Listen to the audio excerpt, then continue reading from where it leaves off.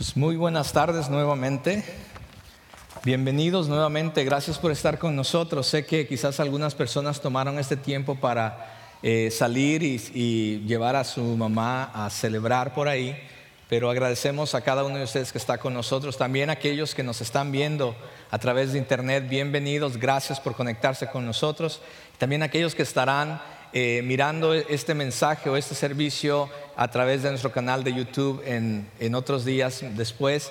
También muchas gracias por conectarnos. Bueno, entonces hoy día es Día de la Madre, festejamos a la Madre y pues este día no vamos a hablar de la Madre.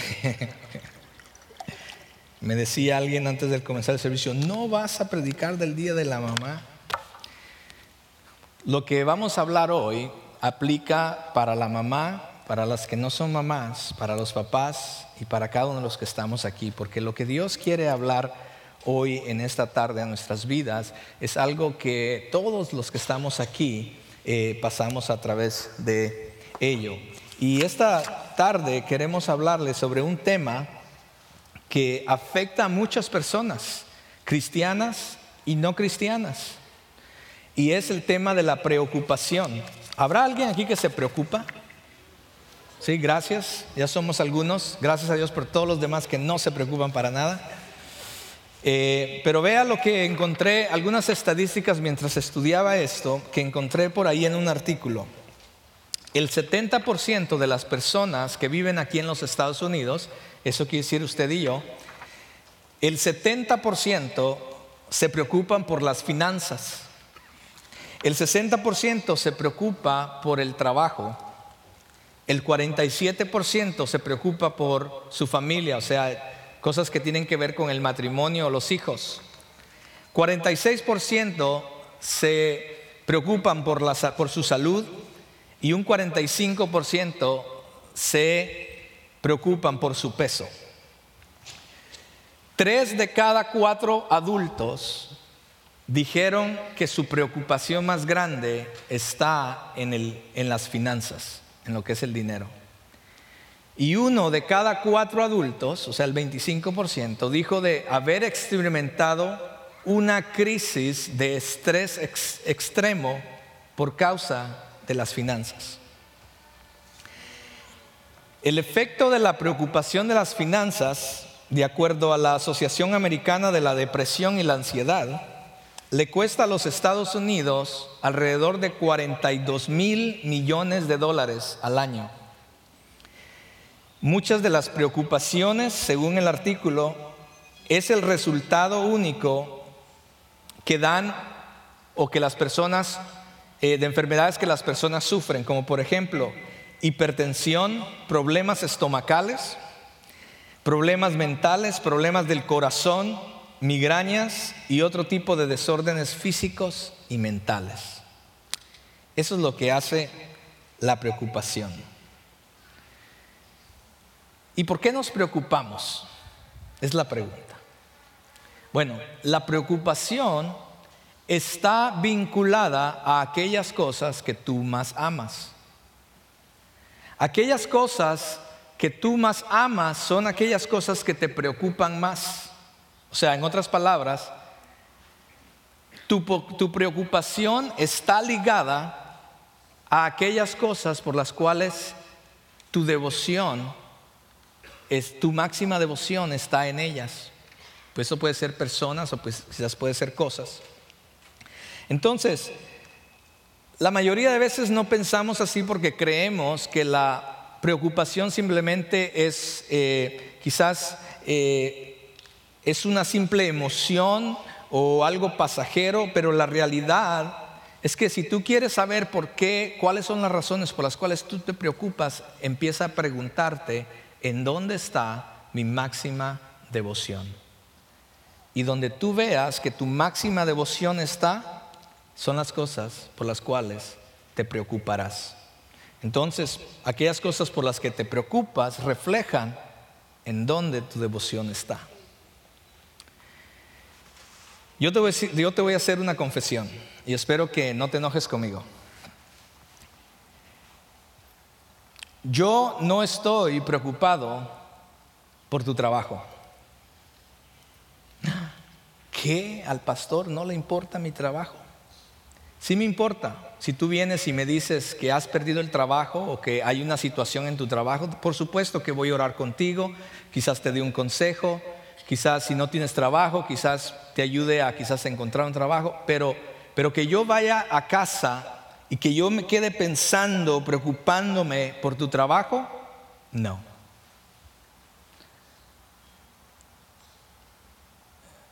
Otra confesión. Nunca yo me he preocupado por cómo van tus hijos en la escuela. Entonces, ¿no le importa? Claro que sí me importa. Si tú vienes a mí y me dices que tu hijo está mal en la escuela y no sabes qué hacer, voy a orar contigo, voy a orar por tus hijos, quizás te voy a dar un consejo, pero que yo me vaya a casa y que yo no pueda dormir o no pueda comer pensando en las calificaciones de tu hijo, nunca. Es más, si te digo que me preocupo por esas cosas, te estaría mintiendo. Porque nuestra preocupación está ligada a aquellas cosas o personas a las cuales nuestra máxima devoción está. Y así como mi máxima devoción no está en esas cosas tuyas, yo estoy seguro que tú tampoco te vas a casa pensando en el pastor Carlos, ¿cierto? Porque está ligado a nuestra máxima devoción. ¿Qué pasaría si redireccionáramos esa devoción? ¿Qué pasaría si cambiáramos de dirección en cuanto a aquellas cosas a las cuales estamos poniendo nuestra devoción? ¿Qué tal si redireccionamos eso? ¿Qué pasaría con nuestra preocupación? Y de eso vamos a hablar hoy. Porque una de las cosas que me encantan de Jesús es que en el libro de Mateo, como vamos a ver, capítulo 6, si usted trae su Biblia y la quiere abrir, si no, va a estar los versículos en la pantalla. Usted va a ver que Jesús nos va a enseñar acerca de esto de la preocupación, pero lejos de simplemente darnos una respuesta rápida, Jesús nos va a enseñar un principio y una verdad que va a cambiar nuestra manera de pensar, de ver las cosas, y inclusive puede cambiar nuestro corazón si nosotros lo permitimos. Entonces, cuando Jesús va a hablar acerca de la preocupación en Mateo, Él comienza con un tema bien interesante. Mateo 6, versículo 24, si usted lo tiene. Cuando Jesús va a hablar acerca de la preocupación en aquel famoso Sermón del Monte, Él comienza, o el preámbulo a esta enseñanza es nada más y nada menos que acerca de el dinero. Qué interesante si a nadie de nosotros nos interesa lo del dinero. Jesús comienza precisamente con el tema que a más personas le preocupan. Y Él dice, versículo 24, nadie puede servir a dos señores, pues menospreciará a uno y amará al otro, o querrá mucho a uno y despreciará al otro. No se puede servir a la vez a Dios y a las riquezas. Quizás algunos se estarán preguntando, bueno, ¿por qué no se pueden tener a los dos? Pues podemos intentar tener a los dos, pero la realidad es que llegará un punto en que tú vas a tener que escoger dónde tu máxima devoción va a estar. Y al llegar a ese punto, tu máxima devoción va a reflejar, o tu acción va a reflejar realmente a quien realmente amas.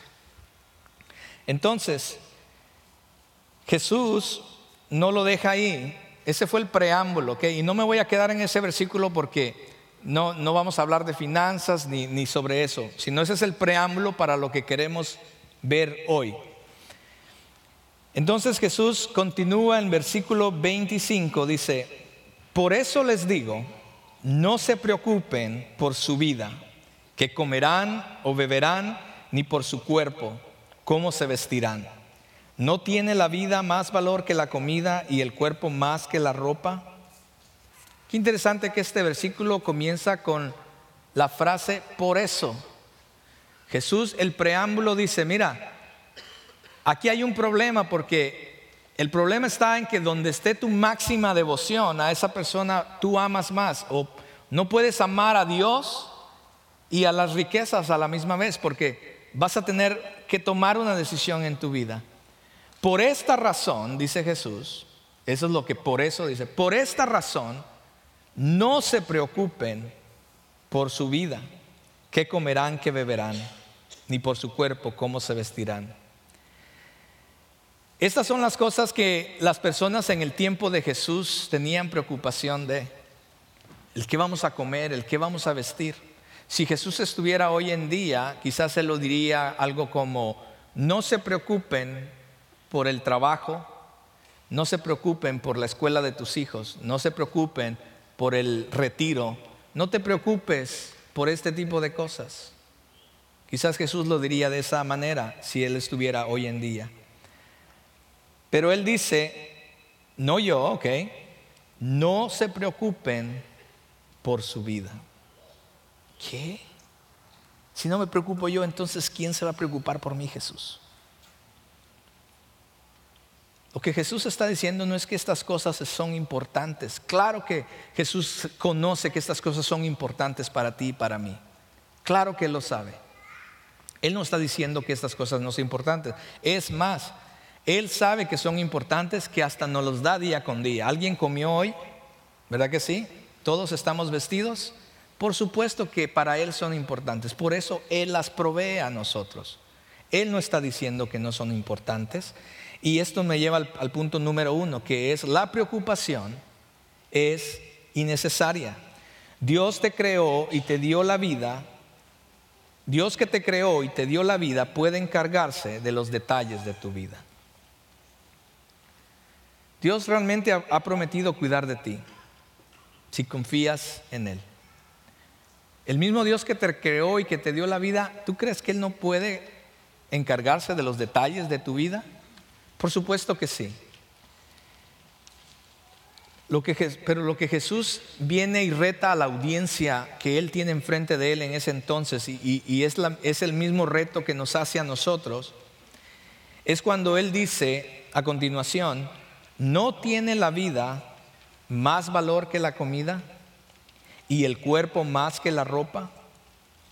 Lo que Jesús está haciendo es que Él quiere ayudarnos a enfocarnos en aquellas cosas que realmente son importantes. El comer, el beber, el vestir, claro que son importantes, pero eso no es lo más importante, está diciendo Jesús. Lo que Jesús quiere ayudarnos es como jalarnos hacia atrás, decirnos: a ver, espérame, estás demasiado enfocado en esto, déjame jalarte hacia atrás para que puedas ver la figura más grande. Entonces lo que Jesús está ayudándonos es a entender lo que es más importante. Y Él dice: ¿no es la vida más importante? O déjeme preguntarle, iglesia, ¿qué es más importante? ¿Llegar a tener $50,000 en el banco o la vida misma? ¿Qué es más importante? ¿La vida de tus hijos o el pensar a qué universidad van a ir el día de mañana? La vida misma. O sea, no estoy diciendo que estas cosas no son importantes. Por supuesto que son importantes, pero Jesús nos quiere quitar el desenfoque de estas cosas y jalarnos un poquito para decir: mira, tú te estás enfocando en las cosas que son importantes, pero que no es lo más importante. Jesús dice: ¿no tiene la vida más valor que esas cosas? Entonces, Él nos da una manera para que lo entendamos mejor. Y usted dirá: bueno, ok, Jesús, ¿cómo lo podemos entender mejor? ¿Está listo? Aquí, ahora sí, saque su lapicero y apunte esto. ¿Listos? Fíjese en las aves de los cielos. Fíjese en las aves de los cielos. ¿Qué? Fíjese en las aves de los cielos. Yo no tengo tiempo para para andar mirando las aves de los cielos. A mí lo que me interesa es saber si un día voy a llegar a casarme con un hombre que me quiera y que me proteja y que esté ahí para amarme. Lo que yo quiero saber es que si yo voy a tener una promoción en mi trabajo. Lo que yo deseo saber es que si voy a tener suficiente dinero cuando me retire. Lo que yo quiero saber es que si mis hijos van a poder ir a la universidad. Lo que yo quiero saber realmente es que si lo que está pasando ahorita en mi situación va a tener un cambio o no. Eso es lo que quiero saber. Mirar las aves de los cielos, Jesús. ¿Esa es tu respuesta a mi preocupación? Y Jesús quizás nos dirá: ¿ya terminaste?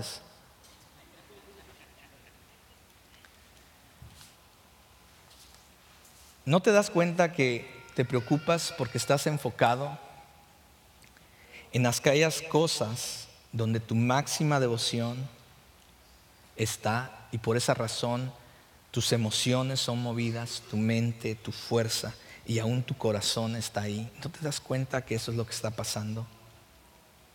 Por eso Él dice: mira las aves de los cielos, ellas no tienen un trabajo. Mira las aves de los cielos, ellas no están preocupadas si son ciudadanos americanos de Estados Unidos. O sea, ellas vuelan para el sur, para el norte, para el este, sin preocupación. Mira las aves, ellas no están preocupadas si sus polluelos, a qué universidad sus polluelos van a ir. Es más, si algo podemos aprender como padres, ¿lo digo o no lo digo? Mi esposa siempre me ve cuando digo eso, porque te vas a meter en problemas. Mire, si usted ve a los polluelos como Jesús dice, los polluelos no andan pensando en qué va a pasar con mi polluelo cuando empiece a volar. Es más, los tiran desde el nido y aprende a volar, mijo. Quizás hay algo que aprender de las aves como padres, pero no lo sé. Pero usted dirá: bueno, ¿se está burlando Jesús de nosotros en cuanto a esto de mira las aves? ¿Nos está tomando el pelo Jesús cuando dice mira las aves de los cielos? Por supuesto que no, porque a pesar de que quizás es un concepto tan sencillo, hay una enseñanza tan profunda en esto, porque realmente las aves de los cielos no trabajan. Realmente las aves de los cielos no están pensando en su retiro, no están pensando en las diferentes cosas que nosotros pensamos. Ellas no están pensando en esto. Sin embargo, nosotros por lo menos estamos tratando de hacer algo. Por lo menos nosotros estamos tratando, Dios, de poder hacer algo. Las aves del cielo ni se preocupan por nada de esto. Es más, nomás se dejan llevar por la inercia y su instinto. Pero sin embargo, el Padre Celestial las alimenta. Y continúa Jesús: ¿no valen ustedes mucho más? Te pregunto, ¿tú crees que para Dios tú no vales más que un pájaro? ¿No vales más tú que un pájaro? ¿No valemos nosotros más para Dios que un pájaro? Jesús dice: ¿no valen ustedes mucho más que ellas? En otras palabras, ¿ustedes realmente creen que para Dios ustedes no son importantes? Si las aves, Dios las alimenta, ¿ustedes creen que a ustedes Dios no los ama más que a ellas? La respuesta es sí. Y quizás sea chistoso, ¿verdad? Lo que estamos escuchando aparte acerca de Jesús. Pero la realidad es que nosotros continuamos enfocados y queremos tomar control de las situaciones que a veces no tenemos control. Nos enfocamos en estar preocupados en situaciones, en circunstancias que a veces no sabemos, no podemos controlar el futuro ni cambiar el pasado, y sin embargo queremos estar enfocados en ciertas situaciones y problemas. Y Jesús dice, espérate, ¿tú realmente crees que Dios no puede hacer algo diferente para ti? Mira las aves de los cielos. En serio, mira las aves de los cielos, dice Jesús. Ahora, lo que Jesús está diciendo es que no te importe. O sea, Jesús no está diciendo, no te preocupes por nada, tú vive la vida. No, Jesús no está diciendo eso tampoco. Jesús está diciendo, mira, si haz tú lo que tú puedas hacer, haz tu parte. O sea, si no tienes trabajo, pues ve y aplica para un trabajo.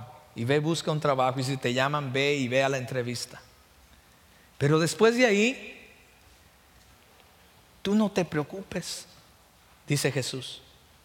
Porque al final, Dios, que conoce cuál es tu necesidad, Él sabrá qué darte para ti y tu familia.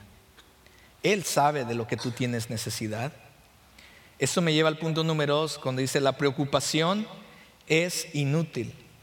Preocuparte por el futuro dificulta tus esfuerzos hoy. Jesús continúa diciendo, ¿quién de ustedes, por mucho que se preocupe, puede añadir una sola hora al curso de su vida?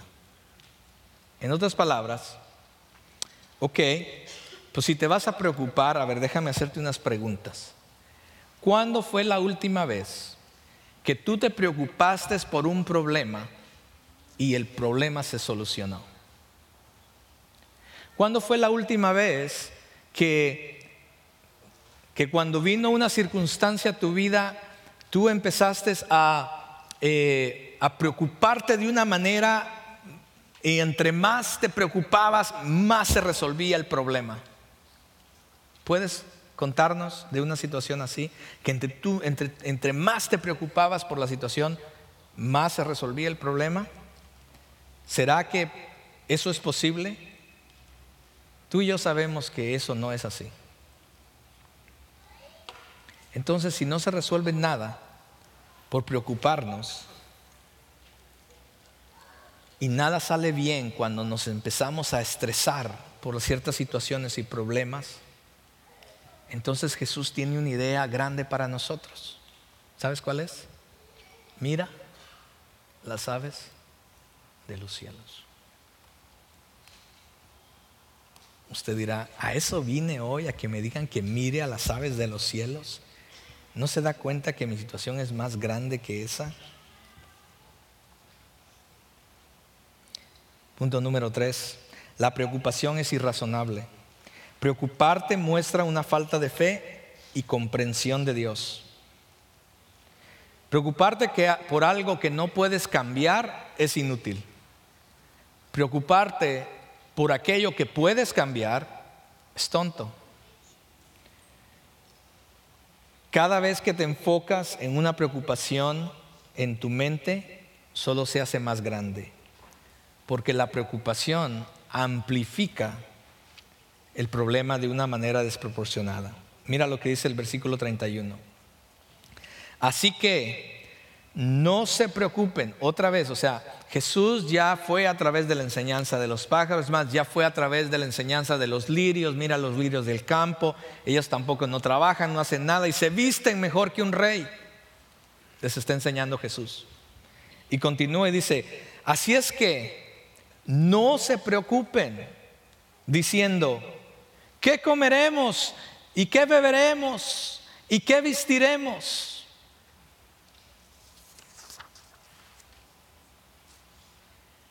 ¿Acaso no les acabo de enseñar que ustedes valen más que las aves del cielo? Dice Jesús. Entonces, ¿por qué no han entendido? ¿Acaso no les dará a Dios esas cosas que ustedes necesitan? Y de repente Jesús le da un giro a la conversación. Porque Dios conoce nuestro corazón. Porque quizás en estos momentos usted está diciendo, no, sí es verdad, tiene razón. Ya en verdad que Dios puede hacer las cosas. Ya voy a dejar de preocuparme. Pero la realidad es que el día de mañana, cuando usted regrese a su trabajo, el día de mañana cuando las cuentas comiencen a llegar nuevamente a su casa, el día de mañana cuando usted tenga que ir de regreso a su médico para escuchar los resultados del examen. Es ahí cuando realmente tenemos que aprender a aplicar estas cosas. Y como Jesús conoce nuestro corazón, Jesús le da un cambio, un giro a la conversación así, como que está muy amable al principio. Jesús, no, miren, déjenme enseñarles. Pero de repente Jesús le da un giro a la conversación y dice él: los paganos andan tras todas estas cosas. Cuando él habla de paganos, él se está refiriendo a personas que no conocen de Dios o que saben de Dios y han decidido no seguir a Dios. Entonces Jesús de repente cambia la conversación a su audiencia y le dice: los paganos andan tras todas estas cosas. Andan tras es un sinónimo de buscar, desear, preocuparse. Es como decir hoy en día: los ateos andan detrás de estas cosas, andan buscando estas cosas. Aquellas personas que conocen de Dios pero deciden no seguir a Dios. Aquellas personas que dicen: mira, sí, yo conozco de Dios, pero de mí yo me encargo solo, así es que gracias Dios, no te necesito. De esas personas está hablando Dios. Ellos son los que buscan, los que desean, los que están preocupados por estas cosas. Y te tengo noticias: los problemas, las circunstancias, las necesidades que tú y yo tenemos como cristianos son los mismos problemas, necesidades y circunstancias que también tienen los no cristianos. ¿Sabías tú eso? Ellos pasan por los mismos problemas que nosotros. Las personas que están pasando por los mismos problemas que tú trabajan contigo, van a comprar la comida al mismo lugar donde tú vas, viven en la misma comunidad donde tú estás, van a la escuela, a la misma escuela donde tú vas. Es más, si en estos momentos yo dijera: a ver, vamos a agrupar, vamos a hacer ciertos grupos aquí. A ver, los que tienen problemas de matrimonios, váyanse aquí en la esquina. Les aseguro que varios se van a esa esquina. Los que tienen problemas de finanzas, váyanse para acá. Les aseguro que muchos van a moverse para acá. Porque no eres el único que tiene los problemas, circunstancias. Y Jesús dice: los paganos se preocupan, buscan, desean estas cosas. La diferencia no es en el reto que trae la vida, porque todos los vamos a tener. Esa es la noticia que Jesús nos da: en este mundo tendréis aflicciones. No nos vamos a salvar de ellas. La diferencia está en cómo vamos a reaccionar a los retos de la vida. Wow, ¿te imaginas qué diferencia fuera si tus compañeros de trabajo vieran cómo tú reaccionas a los retos de la vida? Wow, ellos realmente desearían venir a ti y decir: oye, pues, ¿qué tienes tú? Porque yo sé que tú estás pasando por lo mismo que yo, pero veo que tú estás tranquilo. ¿Cómo es? ¿Cómo es eso? ¿Qué es lo que estás haciendo? Oye, ¿te imaginas si tus amigos vinieran a ti y dicen: oye, yo sé que tú estás teniendo problemas con tu matrimonio y yo también, pero veo que tú lo manejas de una manera tan tranquila y tan diferente a mí. Dame un consejo. ¿Te imaginas si las personas que no conocen de Dios empezarían en ver en nosotros, en cómo reaccionamos a los retos de la vida? Sería un testimonio también para los demás. Jesús continúa diciendo: los paganos andan tras todas estas cosas, pero el Padre Celestial sabe que ustedes las necesitan. Dios sabe. Dios conoce tu necesidad. Dios conoce tu problema. Dios conoce tu circunstancia mejor que tú. Él lo conoce. Él no está ajeno a tu circunstancia. Él no está ajeno a tu dolor. ¿Tú crees que Dios está ajeno, no conoce lo que estás pasando? Por supuesto que sí. Él conoce de qué tienes necesidad. Él conoce lo que estás buscando. Él sabe. Él no está ajeno.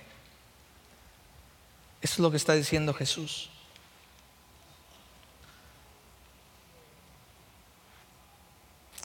Y aquí viene el último punto de esta tarde.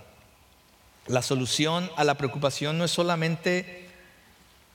Mira, tú dirás, antes de darte el punto, tú dirás: bueno, ok, lo que me estás diciendo esta tarde es que pues que no me tengo que preocupar, solamente tengo que pensar en cómo Dios cuida de las aves y recordar que Dios conoce mis necesidades, y entonces eso me ayudará a no preocuparte. Bueno, esa es la mitad de la respuesta de Jesús.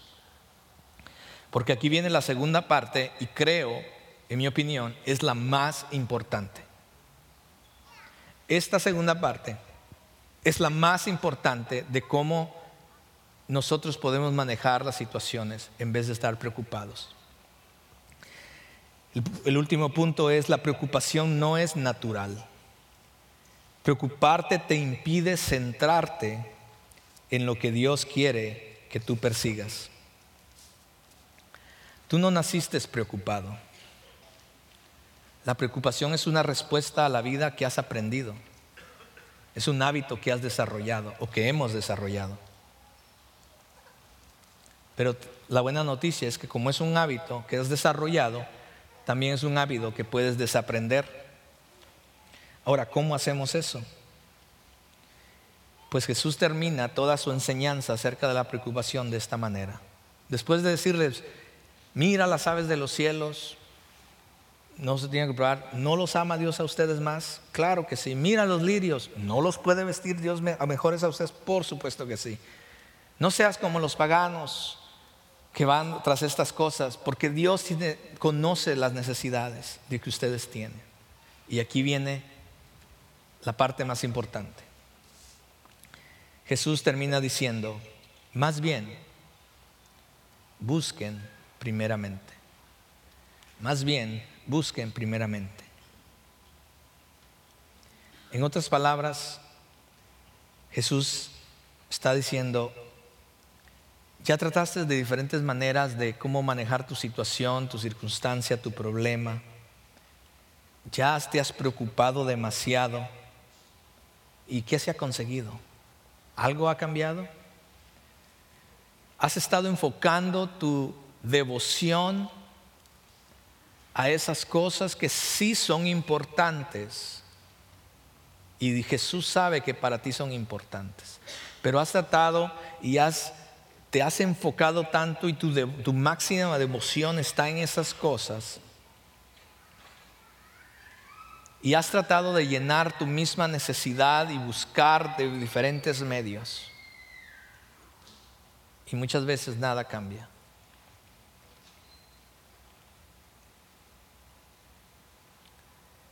Y cuando nuestra máxima devoción está enfocada en esas cosas, controla nuestros sentimientos, nuestras emociones y nuestras decisiones. Por eso Jesús nos hace una invitación a redireccionar nuestro enfoque, a redireccionar nuestra devoción. Y esto es lo más importante. Busca primeramente el reino de Dios y su justicia. Lo que Jesús está diciendo: redirecciona tu devoción. En vez de estarte enfocando en solamente estas necesidades: qué vas a comer, qué vas a beber, qué vas a vestir, etcétera, etcétera, etcétera. Jesús dice: redirecciona tu devoción a lo que es más importante, que es en tener una relación con Dios, en aceptar y conocer su perfecta voluntad, que es agradable, buena, perfecta. Es reenfocar tu devoción en las cosas del reino de Dios, es lo que está diciendo Jesús. Y todas estas cosas le serán añadidas. Cuando aprendemos a depender totalmente de Dios, aquellas cosas por las cuales nos preocupamos muchas veces vienen a ser una añadidura de parte de Dios, porque Él conoce mejor que nosotros. Entonces, ¿por qué preocuparnos? Mira las aves del cielo. Mira las aves del cielo. ¿Acaso no los ama Dios más a ustedes que a ellos? Dios conoce ya tus necesidades para que no tengas que andarlas deseando, buscando, como aquellas personas que no conocen de Dios. Y redirecciona tu devoción a las cosas de Dios y su reino. Mi esposa y yo hace unos años atrás conocimos a una familia y al escuchar su testimonio, es una familia que ha aprendido a depender de Dios. Cuando ellos estaban recién casados, su matrimonio estaba al borde de destruirse. Sin embargo, ellos confiaron en Dios. Después tuvieron un hijo y a los años le dijeron que su hijo tenía una enfermedad mortal, podrían perder a su hijo. ¿Usted cree que esas no son cosas para preocuparse? Por supuesto que sí, pero ellos confiaron en Dios. Después les dieron la mala noticia que no podían tener más hijos y ellos confiaron en Dios. Hace unos meses, uno de los deseos que ellos tenían era venir a este país y poder compartir lo que Dios está haciendo a través de sus vidas y su ministerio. Y por supuesto, yo no sé usted, ¿verdad? O si hay colombianos aquí, si usted es colombiano, usted sabrá qué tan difícil es poder obtener una visa para los Estados Unidos. Hay un largo criterio que la embajada de los Estados Unidos le pide a los colombianos, ¿verdad? Y si usted no cumple esos reglamentos, pues usted no puede obtener una visa. Y ellos nos contaban que cuando fueron a la entrevista le decían, ¿usted esto? Ellos decían, no. Ok. ¿Usted esto? No. ¿Usted esto? No. O sea, ya era un hecho de que no les iban a dar la visa. Finalmente les dieron la visa porque confiaron en Dios. ¿Cómo? ¿Quién sabe cómo? Pero esas son las añadiduras de Dios. Después tenían la visa, pero no tenían ni un 5 para poder pagar por el pasaje para venir aquí. Pero simplemente confiaron en Dios. Por eso, hoy yo quiero presentarles a Jason, a Tatiana y a Matthew Delgado, que están con nosotros.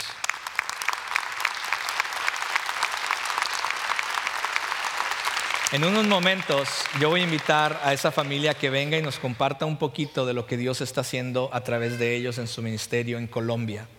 Y al final también ellos van a tener información afuera por si usted quiere conocer más acerca de su ministerio. Este es un ministerio en el cual Sugar Creek, usted ni sabía, pero nosotros estamos afiliados, asociados con ellos, con la organización con las que ellos trabajan allá en Colombia. Y más adelante le vamos a compartir un poquito lo que está pasando allá. Pero Dios se encarga de las cosas aquellas cosas que usted no puede tener control. Y la pregunta es, entonces, ¿para qué preocuparse? ¿Ve este vaso? Tiene la mitad de agua. ¿Cuál pregunta cree que le voy a preguntar?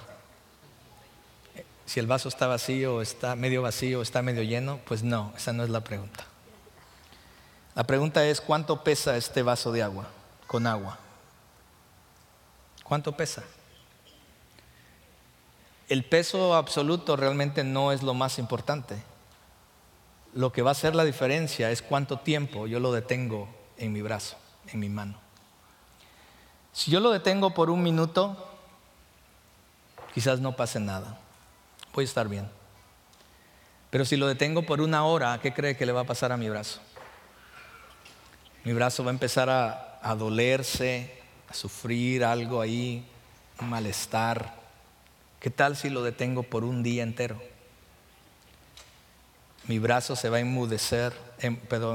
entumedecer, se va a paralizar quizás. Es más, va a llegar un momento en que ya no voy a poder más. ¿Y qué va a pasar? Lo voy a dejar ir. ¿Y qué le va a pasar al vaso?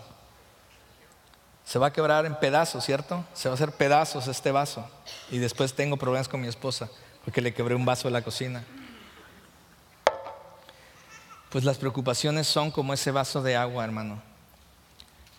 Si usted se preocupa por algo por un momento, quizás no pase nada. Pero si usted pasa horas preocupándose por algo del que usted no puede cambiar a través de la preocupación, algo va a empezar a suceder en su vida. Y si usted es una de las personas que constantemente se están preocupando por cosas de las cuales usted no puede cambiar, ¿qué va a pasar? Jesús nos invita que paremos de preocuparnos y que reenfoquemos y redireccionemos nuestra devoción a aquellas cosas que son más importantes, como el reino de Dios y su justicia. ¿Qué hacemos con todo esto? Pues aquí hay 4 cosas que quizás usted pueda hacer. Recuerda todo lo que Dios ha hecho por ti y desarrolla el hábito de confiar en Dios.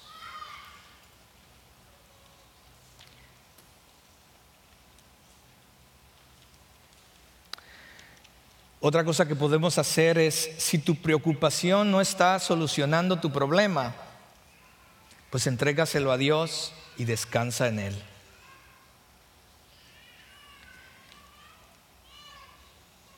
Otra cosa que podemos hacer es, no permitas que tu preocupación amplifique la circunstancia.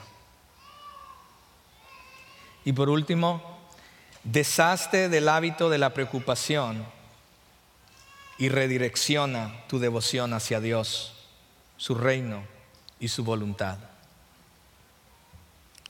Quizás para algunos de los que están aquí, lo primero que tengan que hacer es conocer acerca de ese Dios que nos ama más que a las aves. Para algunos de los que están aquí, quizás lo primero que tengan que hacer es conocer y tener una relación con ese Dios que puede cambiar nuestras circunstancias, con ese Dios que dice, redirecciona a lo que es más importante, una relación conmigo, y yo me voy a encargar de tus necesidades. Quizás muchos de los que están aquí, o algunos de los que están aquí, quizás eso sea el primer paso que tengan que dar. Por eso les voy a pedir que cierren sus ojos por unos momentos. Si usted es esa persona que quizás usted dice, realmente pues yo estoy aquí porque me invitaron, yo estoy aquí porque era el Día de la Madre y pues me invitaron a pasar un tiempo, o me dijeron que después de aquí me van a llevar a comer.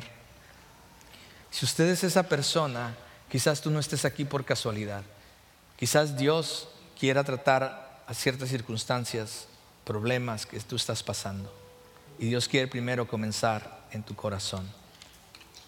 La Biblia nos enseña que si nosotros abrimos nuestro corazón y confesamos de que Jesucristo murió y resucitó de entre los muertos, y confesamos que Él es el Señor y Salvador de nuestra vida, podemos ser salvos.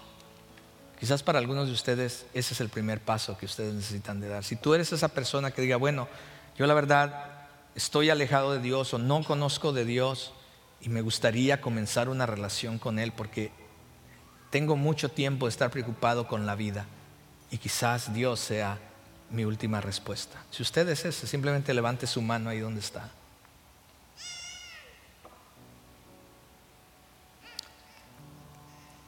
Señor le bendiga, hermano. Y mientras seguimos con nuestros ojos cerrados ahí donde estamos, yo voy a invitar a esas personas que levantaron su mano. A mi mano izquierda hay unas personas que quieren hablar contigo, explicarte un poquito más de qué se trata esto, de este cambio de vida que solamente Jesús puede hacer en ti, en tu familia, en tu circunstancia. Yo te voy a invitar a que simplemente te pongas de pie y vayas a mi mano izquierda, donde van a estar un par de personas para ayudarte, para orar contigo, para explicarte un poco más. Mientras tanto, lo voy a invitar a que todos se pongan de pie y que juntos cantemos y adoremos al Señor a través de esta canción.